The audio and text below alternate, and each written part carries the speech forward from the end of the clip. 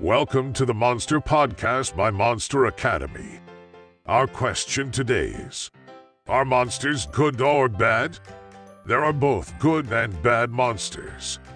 Monsters in the wild are more dangerous, but domestic monsters may be troublesome. While most monsters do attack when threatened, only a few monsters are really bad, and the Monster Police deals with them. Until next time, stay safe and good luck.